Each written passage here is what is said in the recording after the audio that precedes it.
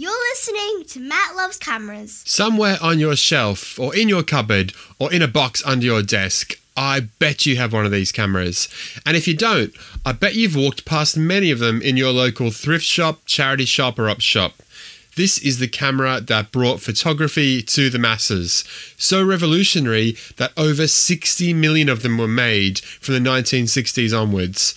I am, of course, talking about the Kodak Instamatic. Have you ever shot a 126 film cartridge? I've just shot a couple of them.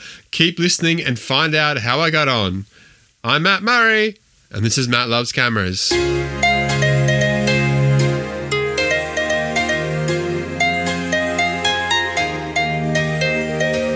cameras, instant cameras, and everything analog photography related. Matt Loves Cameras!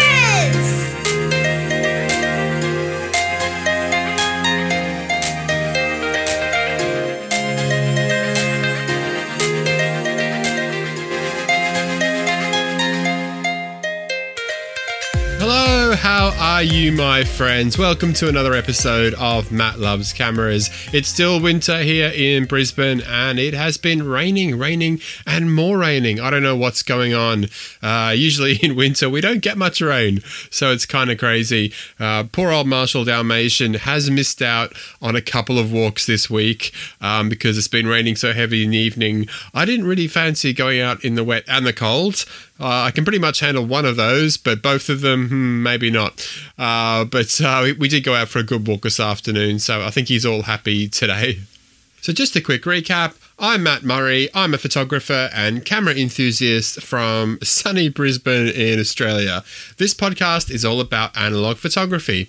In many episodes of the podcast, I will review a different film or instant camera, telling you about its history, its features, what it's like to use, and what kind of photos you can expect from it.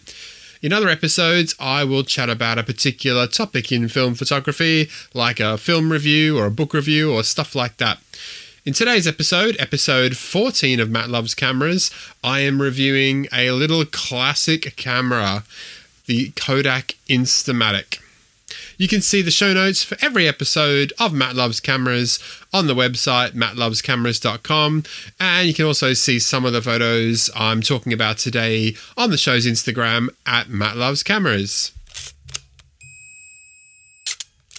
So let's kick off the show talking about the 126 film format, which of course is the type of film that the Kodak Instamatic cameras use. So 126 cartridge film was introduced by Kodak in 1963, along with those very easy to use point and shoot cameras that we all know and kind of love, the Kodak Instamatic. So this new film format brought photography to the masses. The main advantage of the camera was that it was super easy to use. The film was in a cartridge, so you simply popped the cartridge into the back of the camera, closed it up, wound it on, and started shooting. This was fantastic for beginning photographers, as there was none of that troublesome roll film to have to load up in a camera, which was actually a problem for a lot of people back in the 50s and early 60s. Another problem that Kodak solved was people opening up the cameras before the film was finished. And of course, if you did that, if you open up the back of the camera with 35mm film, you probably expose at least a few of the frames, and you could potentially ruin the whole roll. But with the Instamatic camera, of course, the film is protected largely in that cartridge, so you're probably only going to, ruin or waste one frame with one of those cartridges, which is a pretty good advantage for beginning photographers. The cameras were very easy to use as well, had very basic controls, and all you really need to do is pop the cartridge in, wind it on, and go out and take some photos. So the first model of the Instamatic was the Instamatic 100, which was launched in March 1963 and sold for $16, which is around $135 in today's kind of money. Within 2 years of the launch, more than 7.5 million Instamatics had been sold worldwide, which was quite phenomenal. In the following years, it broke all records, becoming the best-selling camera series of all time, dominating snapshot photography from 1963 to 1972, when Kodak, in effect, cannibalized their market here by introducing another very easy-to-use film format, 110 film, which of course, as we discussed in episode 1 of Matt Loves Cameras, 110 film is in effect a miniature version of 126 film. The 126 system was a huge success, partly because of how easy the cameras in the film were to use, but also partly because Kodak allowed other manufacturers to make cameras and film to fit this new format. So where did the number 126 come from? Well, Kodak used the number 126 in reference to the fact that the images were 26mm square. However, the size of the images were actually 28 by 28mm, but usually that was reduced by masking during printing. Now, funnily enough, this was not the first film to bear the number 126. There was an early roll film produced between 1906 and 1949 that was also called 126 film. But there's absolutely no relationship between 126 roll film and the 126 cartridge film whatsoever. In fact, that 126 roll film was 4 1/4 inches by 6.5 inches. So I have a 126, a very old 126 cartridge here. I'm just going to measure it for you. It's like a bit of black plastic. And in the middle there is a lovely 60s Kodak sticker.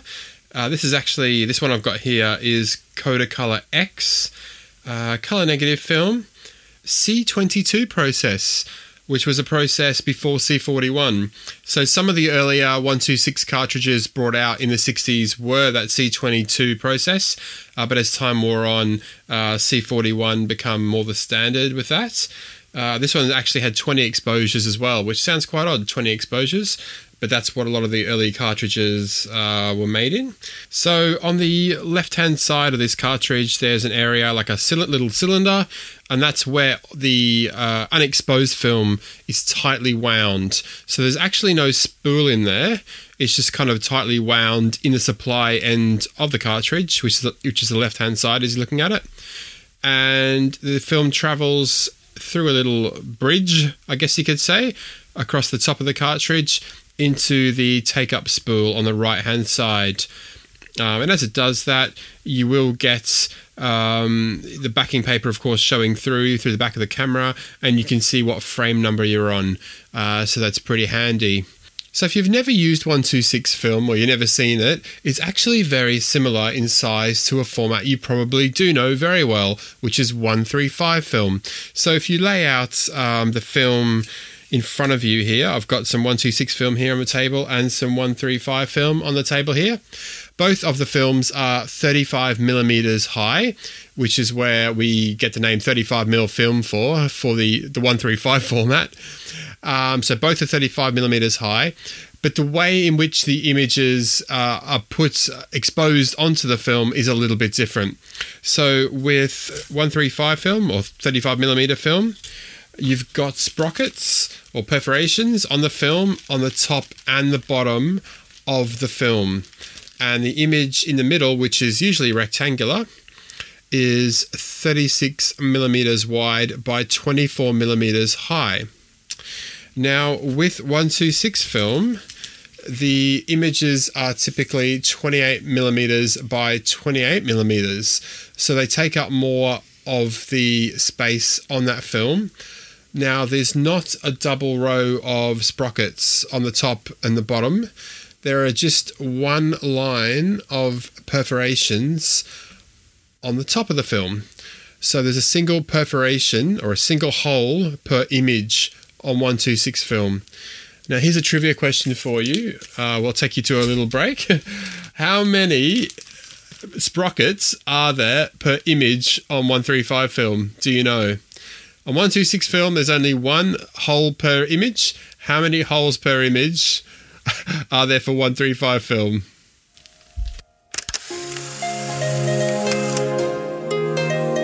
You're listening to Matt Loves Cameras.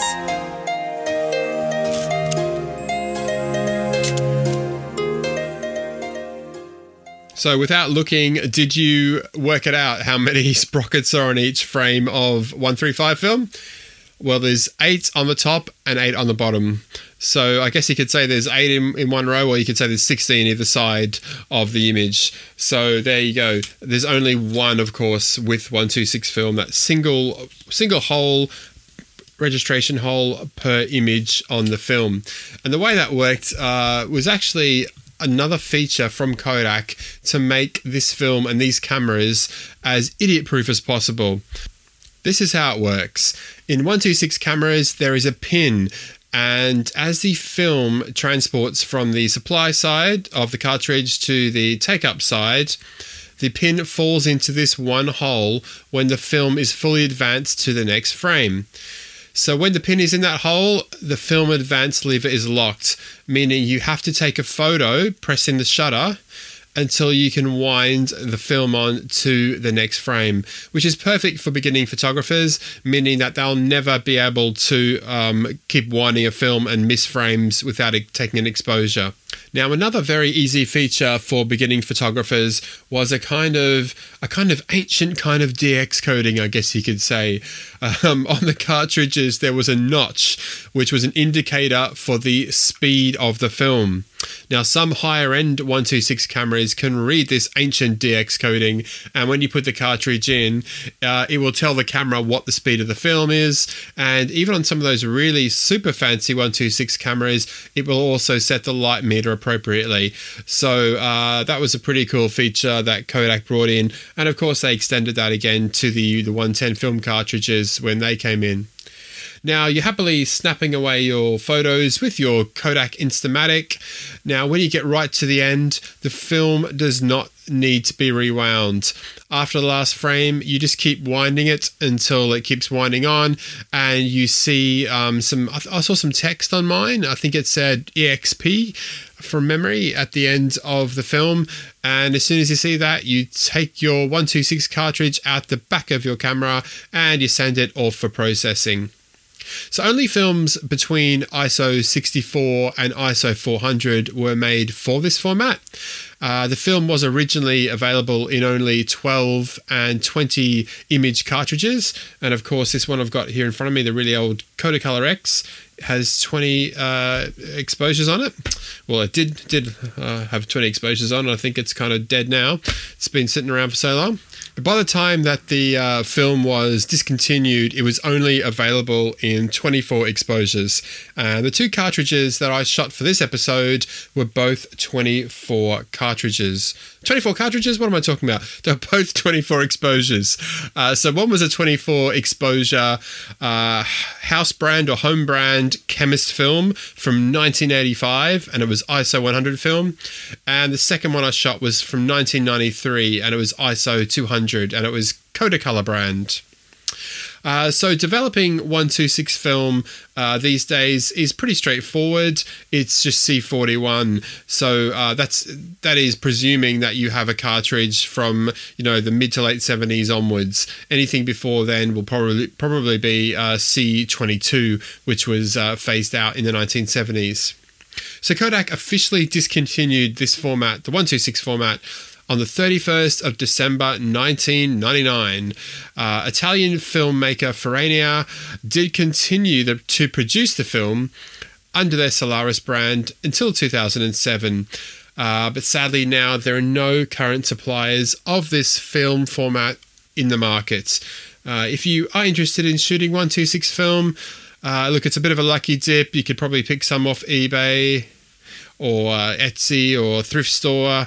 But really it's a lucky dip as to what you're going to get when you shoot those images, as you'll probably find out when I talk about my images for this show.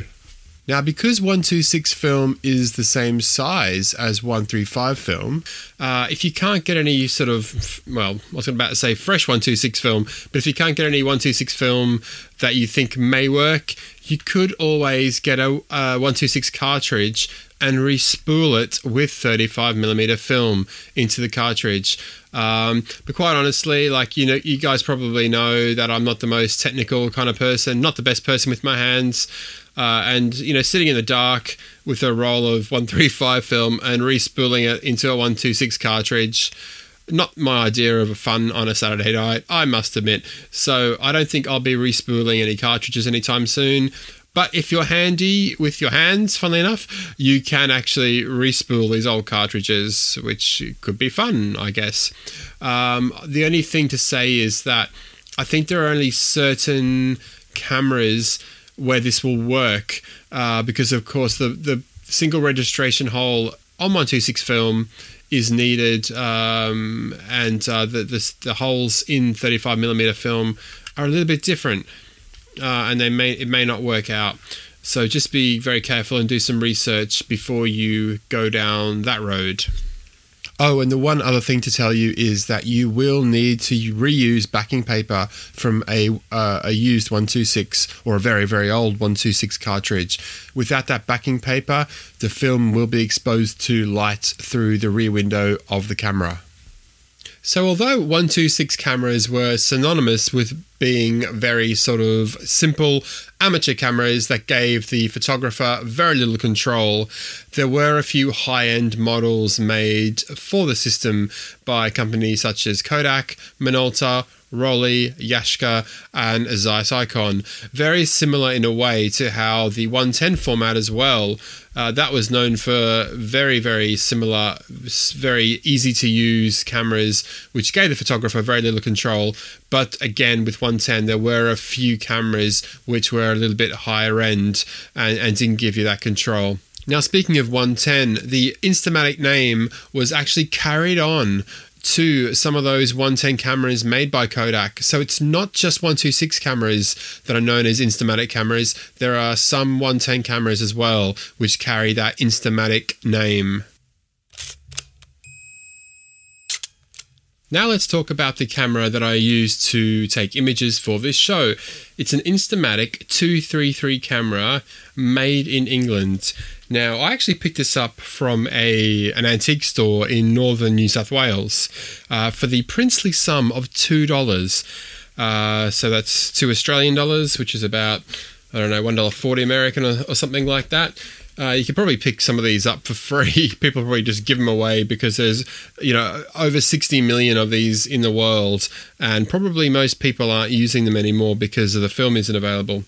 Now, usually when you find cameras in our antique shops in Australia, they're either broken or they want a ridiculous amount of money for them. It's sort of like, oh yeah, mate, there's that Instamatic camera over there. You can have that for $100. I don't know if it works or not, but yeah, mate, it's an antique. But I was lucky enough in this instance to get this one for $2 Australian in the original packaging, so I was pretty happy. Now, for my $2, I got my camera, and I actually got the original box as well, which is lovely. It's a beautiful yellow. It's a beautiful design to it. It says Kodak Instamatic 233 color outfits, and you sort of open up the box, and as you open up the box, there's some sort of styrofoam where all the bits and bobs for the camera go. So the camera went in the main one there. There's actually a Magic Cube in the box. There's an old mercury battery in there as well. I think it's mercury. I better be careful with that. So don't come into contact with that too much. And there's actually at the back of the box. So as you sit you sit the open box on the table. At the back of the inside lid, there's a beautiful picture of a young lady with a cow, or a baby cow. And it says Kodak Instamatic 233 color outfit. So yeah, it's a really cool little piece of design. Very nice. On the back of the box, it says Kodak Australasia. Australasia is a word for Australia and New Zealand and other places. Kodak Australasia Proprietary Limited, Melbourne, Australia.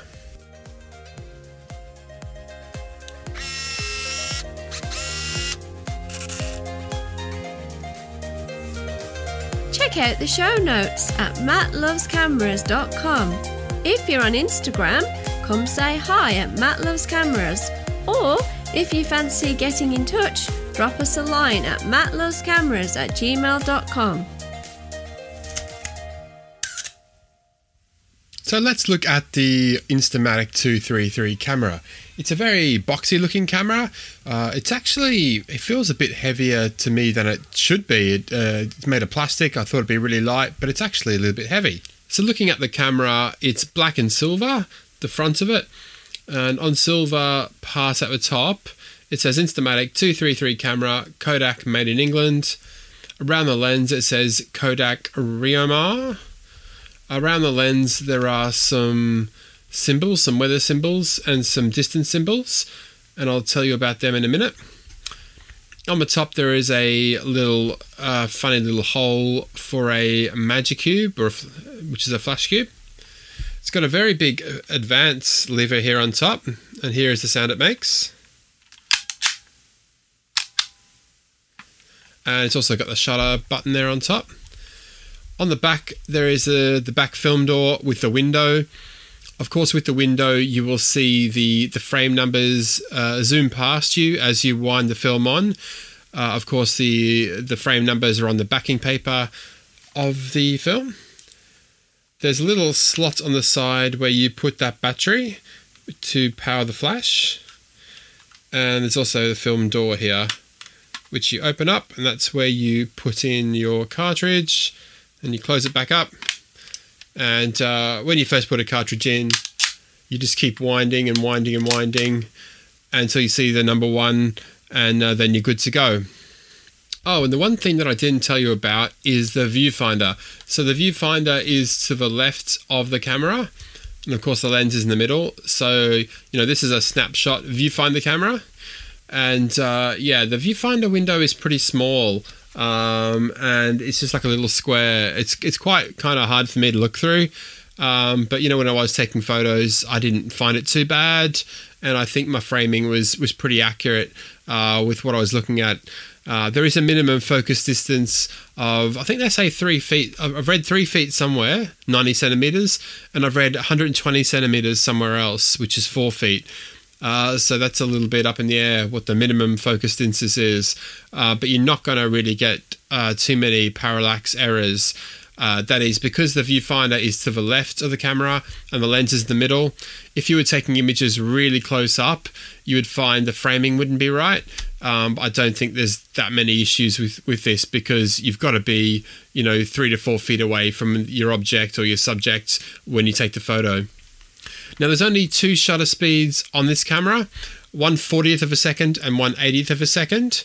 And these all come down to the settings on the front of the lens. And those weather symbols also affect the aperture. So as you turn from one to the other, your shutter speed and or aperture will change all automatically. You don't really get a say in it. All you've got to do is kind of line your weather up on your dial, on your lens, to the weather that's happening where you're taking the photo. So the first weather symbol is a sun and like a sailboat. The next one is bright sun. The third one is hazy sun. The fourth one is a light cloud. And the fifth one is a big, dark, heavy cloud. And what you can do is you can actually look into the lens and put it on, say, the dark cloud, and then twist it towards the sailboat, and you can actually see that aperture changing. So it goes from kind of being wide open on the cloud, the big dark cloud, to being a much smaller aperture. It narrows down there as you put it towards the bright sun and the sailboat.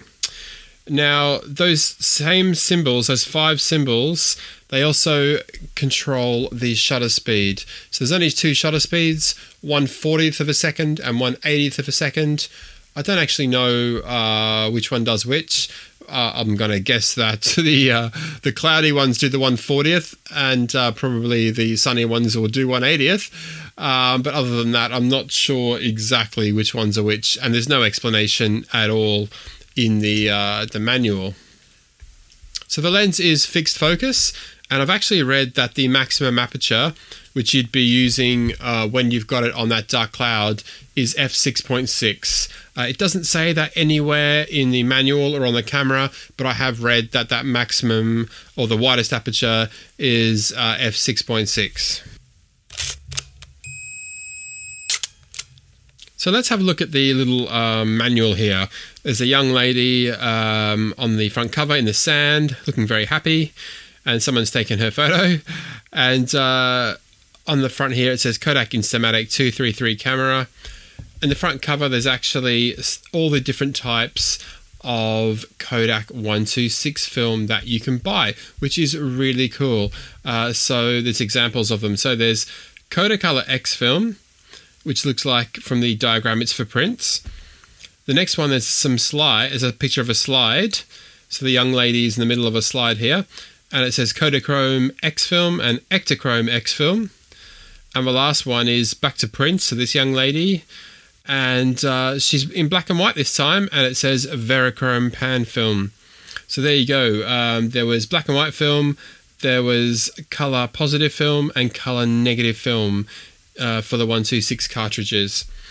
And so here are I'm going to read you the complete instructions for the camera, which won't take very long. And the thing about the instructions is that they're actually in 7 languages, which is pretty cool. So all European languages by the look of it. So it says open camera, drop in cartridge, close camera, operate lever, which is the film advance lever, until it locks. Now let's take some pictures. Set the symbol, which is the weather symbol. Bright sun on light sand or snow, which is the sailboat one. Bright sun, distinct shadows. Weak hazy sun, soft shadows. Cloudy bright, no shadows. Cloudy dull or open shade. And the next sort of few give you some more tips on taking photos. Avoid sun shining into lens. In bright sun, keep 3 feet or more from the subject.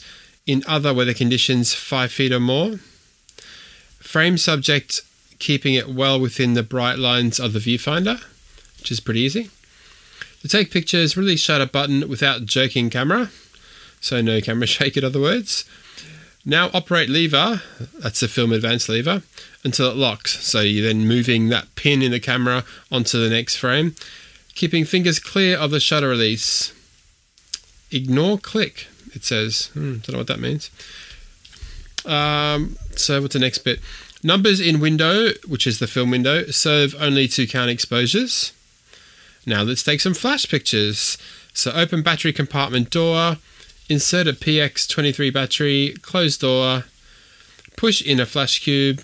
It rotates as you wind on or may be turned manually. It gives 4 flashes, the flash cube. And with the flash photography, it's a little bit different. So you actually have to use some other information on the lens. So past the weather symbols, there's actually some distance symbols. So it's got the distance in feet and meters, and you just have to set the appropriate distance for your subject. And that's when you're using the flash. So you only use those distance markers when using flash only. And just the final bit of the instructions. After last exposure, wind until all yellow paper has passed window. Remove cartridge for processing. And that's it. That's pretty much the entire instruction manual. There's a bit near the end about making color transparencies from Kodacolor X negatives and prints and stuff like that. There's a guarantee, but that's from Kodak Australasia, which is really, really cool. I really like that little manual. It doesn't tell you many specs or anything, but it gives you all the important information to take pictures with your 126 camera. You're listening to Matt Loves Cameras. Yay!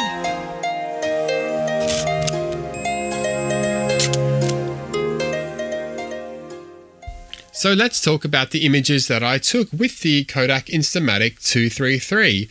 Now, the first film that I used was that outdated 1985 ISO 100 Chemist brand film. And I put that film in and I went around and took a whole load of images, and sadly, it didn't turn out very well. So I've got it here in front of me in one single strip. I had it developed at my usual lab, which is Camera House in Tripoli. Because it's a C41 process, they just put it through the C41 process, and out it came. It's kind of like a green looking negative, and the images are very faint. So you can see the image lines in between images, and on some images you can make out what it's supposed to be, but they're very, very faint. And when I scanned them, there was a lot of like base level fog on the images, and they just looked horrible. And I took some really cool photos. Well, I think I took some really cool photos on that roll, out and about with the kids, and some old cars I found and stuff like that. So I was a bit disappointed when I got the negs back and they were so bad. But the film expired in 1985, so what are you going to do? Now, I did actually I did make allowances for that. So what I did was I went out in Brisbane in very bright sunshine, knowing that I probably should give this old print film some more light. I went out and shot the whole roll in very bright sunshine, but I shot it on the very dark clouds symbol. Okay, so that opens up the aperture in this 1.26 camera to, from what I've read, to f6.6. Now, if I'd actually followed the dial on the camera, it would have made that aperture a lot bigger. So it would probably be, I don't know, f16 maybe, I don't know, which means that the images on the film would have been even darker than they were. So I got that film back and it wasn't very good. I then decided to try with a different 1.26 cartridge, and this one was expired in 1993, and this was a Kodak cartridge, and this one was ISO 200, so twice as sensitive to light as ISO 100. So I thought, right, hopefully this one I'm going to get better results.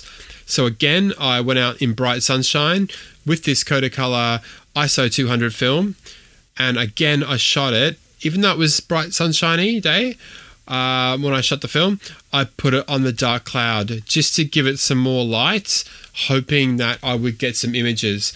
And I did get some images, and I'm actually really, really happy with them. So I'm going to describe them for you now.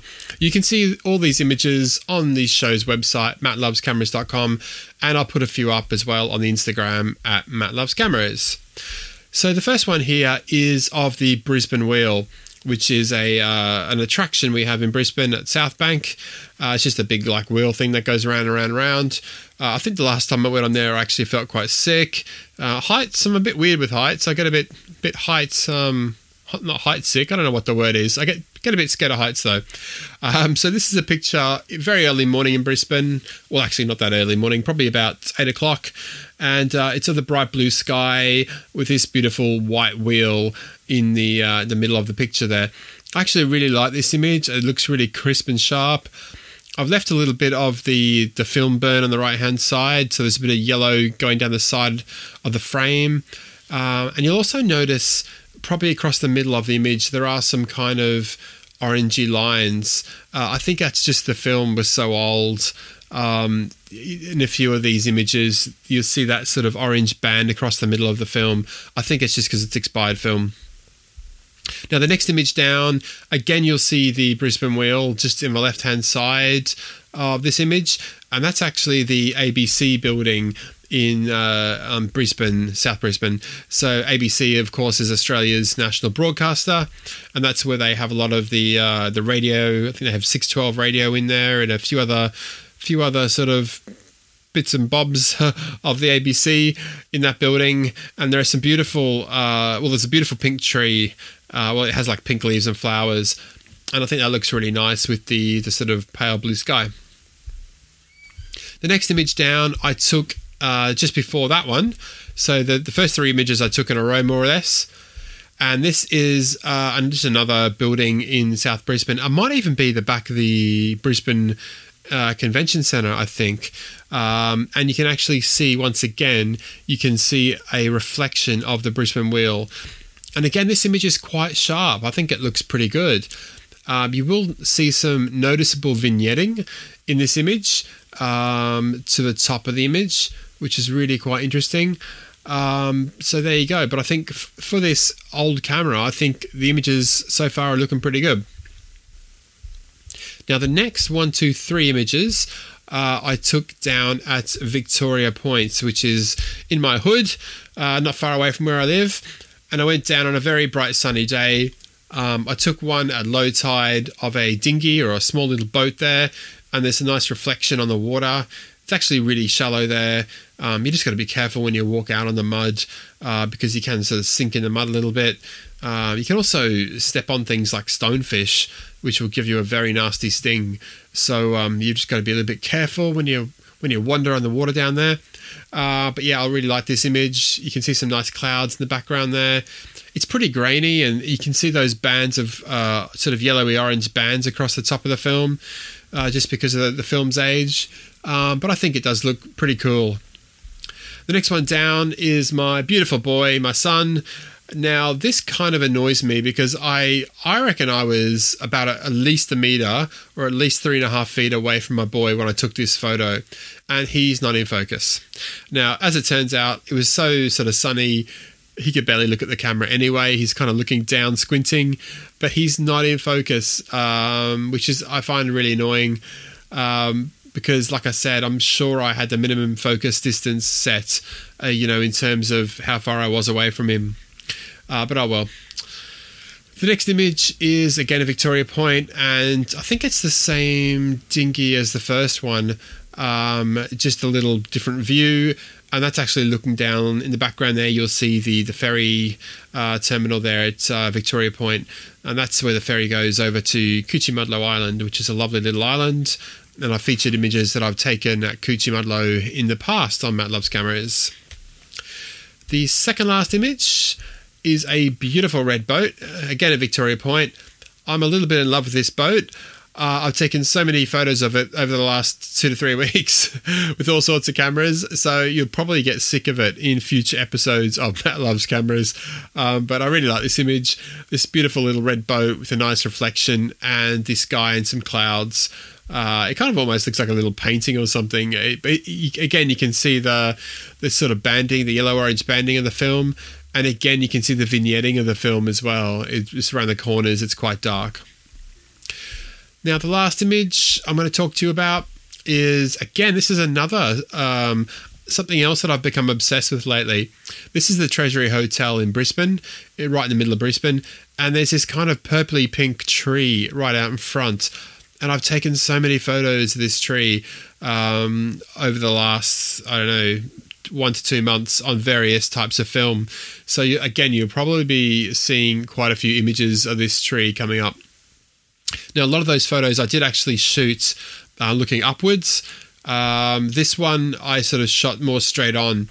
So that's a very late afternoon shot of the Treasury Hotel with that tree in the front there.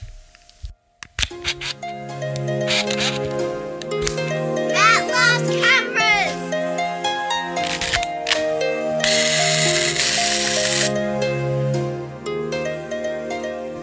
So just a couple of final things to note about 126 film. So when I was scanning this film, it was a little bit tricky. So because it's the same size as 135 film or 35mm film, I actually put it in my Epson scanning masks, and the images were coming out rectangular. I didn't do the thumbnail kind of preview. I sort of selected the area that the preview showed up, but the images were coming out rectangular, and I was thinking, what's going on here? And it wasn't until one of the boat pictures come up and the top of the mast was chopped off. And I was thinking, I'm sure I did not chop off the top of the mask. And so then I had a look at the images thinking, are these images really square? And of course, they are square. And it took me a minute, dear listeners, to figure out the issue. So of course, 135 film or 35mm film, the image is only 24mm high. With 126 film, the film is the same size, but the image takes up more space on that film. It takes up 28mm. So that's why when you put it in the mask, the scanning mask, you're actually kind of cropping it in the scanning mask for scanning. So what I had to do was, in the end, I actually got some museum glass. I had a few issues with that, to be honest, because it was creating a few Newton rings here and there.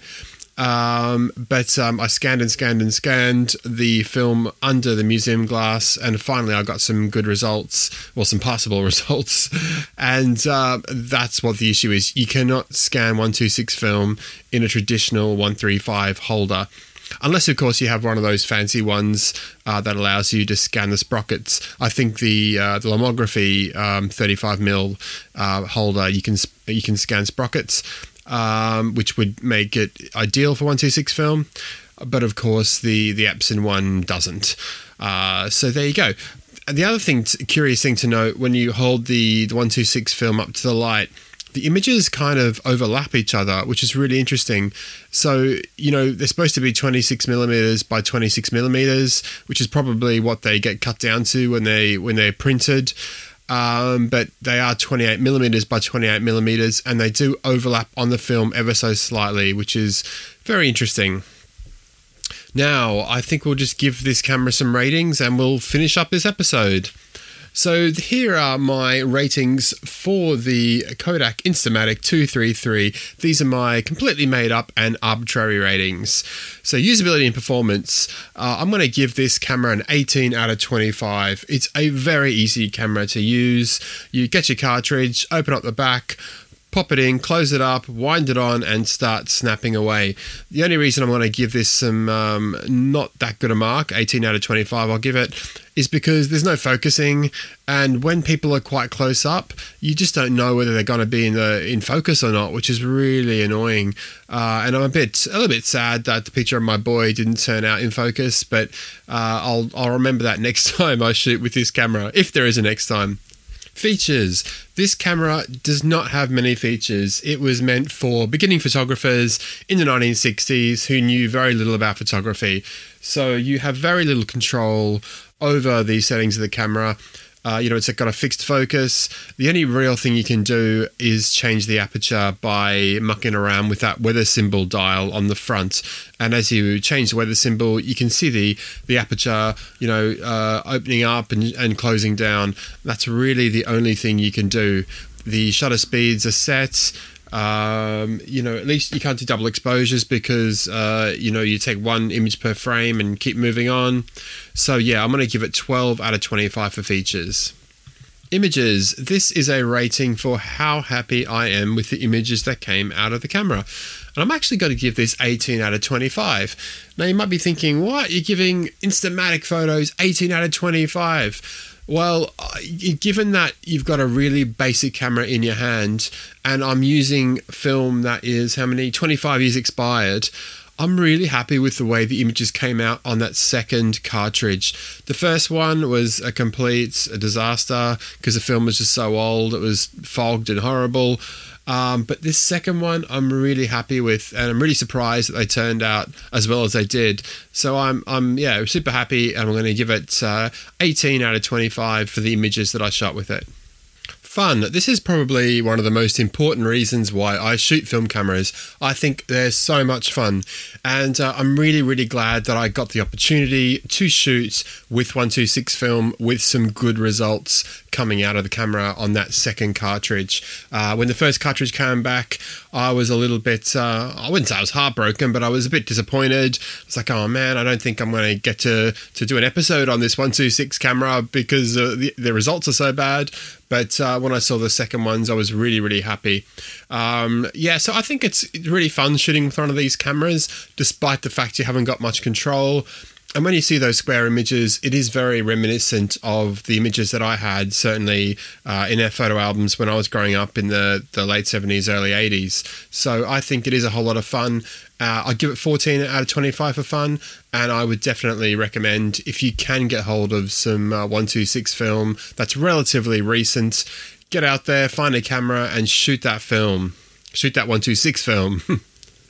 So that gives the Kodak Instamatic 233 62 out of 100. Or maybe I should give it an extra bonus point to make it 63 because that was the year it came out. No, I'll stick to 62 out of 100.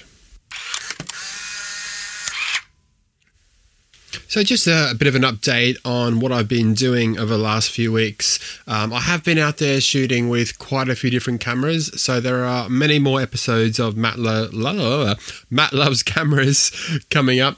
I'm actually waiting for some film to come back to me. I've got 7 rolls getting devved at the moment. I actually had quite a few E6 rolls. and one roll of black and white, and I sent them down to Rewind Photo Lab in Sydney, where I get my black and white and E6 done. So hopefully they'll come back on Monday or Tuesday, and some more episodes of Matt Loves Cameras, hopefully, fingers crossed, will be just around the corner.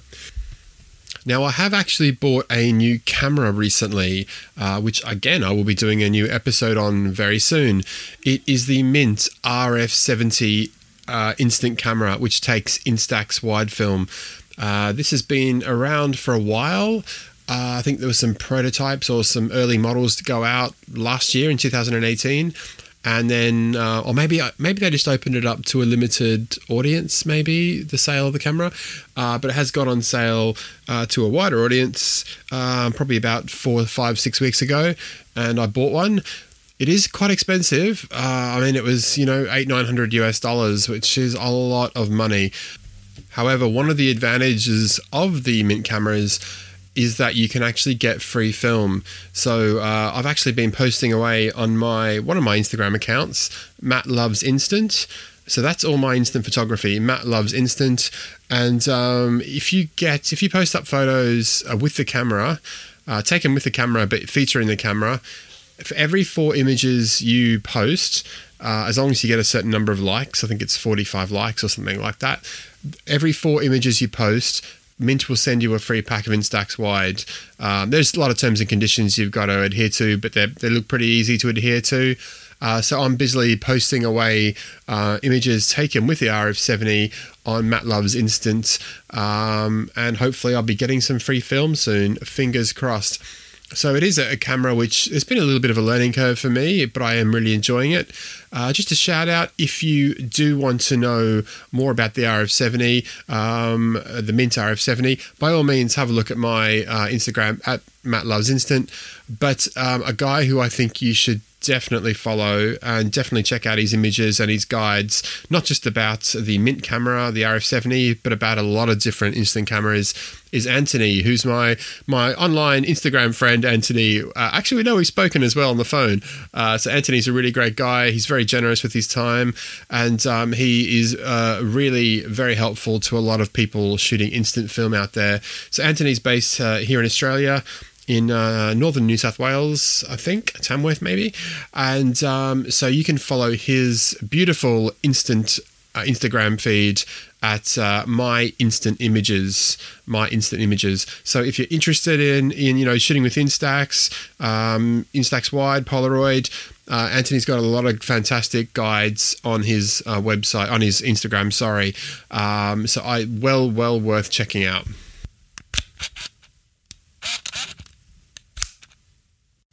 Couple of final shout outs. Just want to give a shout out to George, who does the On the Streets photography podcast. I think George lives in London from memory, and I have been going through his latest episodes and some of his back catalogue of his podcast, so you can check that out in your favourite podcast app by putting in On the Streets. George mainly takes street photography, as the name of the podcast suggests. But there's a lot of very... I'm not really a street photographer myself, but I actually found it very interesting. There's a lot of stuff in the podcast that could be of interest to anyone who is a photographer. So, great stuff from George there. And I must confess, I don't watch photography stuff on YouTube a lot, mainly because I kind of listen to podcasts when I'm out walking or on the commute and stuff like that. But I do occasionally look at YouTube for photography. And one channel I have been watching lately, and I've only gone through a few of the videos, but I do want to watch quite a few more of them by looking at the video list here, is The Old Camera Guy. And the old camera guy is Dave, who lives in lives in the United States. And Dave's got a really good channel here on YouTube. The Old Camera Guy, just search for that. And really nice, cool video list looking here. So some of the ones he does reviews on the Vivitar Ultra Wide and Slim, and he just gave one of those away, which is pretty cool. Lomo LCA, the Olympus Pen ES, Polaroids, 2 plastic zoom camera challenges, Olympus Stylus Mu review, all that kind of stuff. So if you are on YouTube, or if you do watch YouTube quite a lot for your photography fix, check out The Old Camera Guy, who is Dave. That's it for episode 14 of Matt Loves Cameras. I hope you have enjoyed it. If you want to drop me a line, you can get in touch through Instagram at Matt Loves Cameras or by emailing at mattlovescameras@gmail.com. And remember to subscribe in your podcast app because there are plenty more episodes coming up soon. See you later. Cheerio. Bye-bye.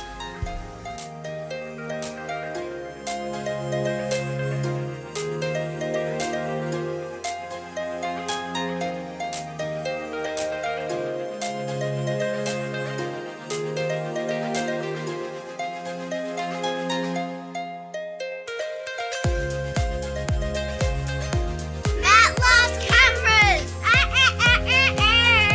You ruined that. No, I didn't.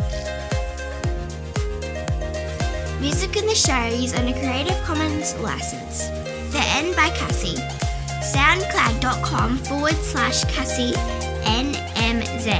Check the show notes for the link.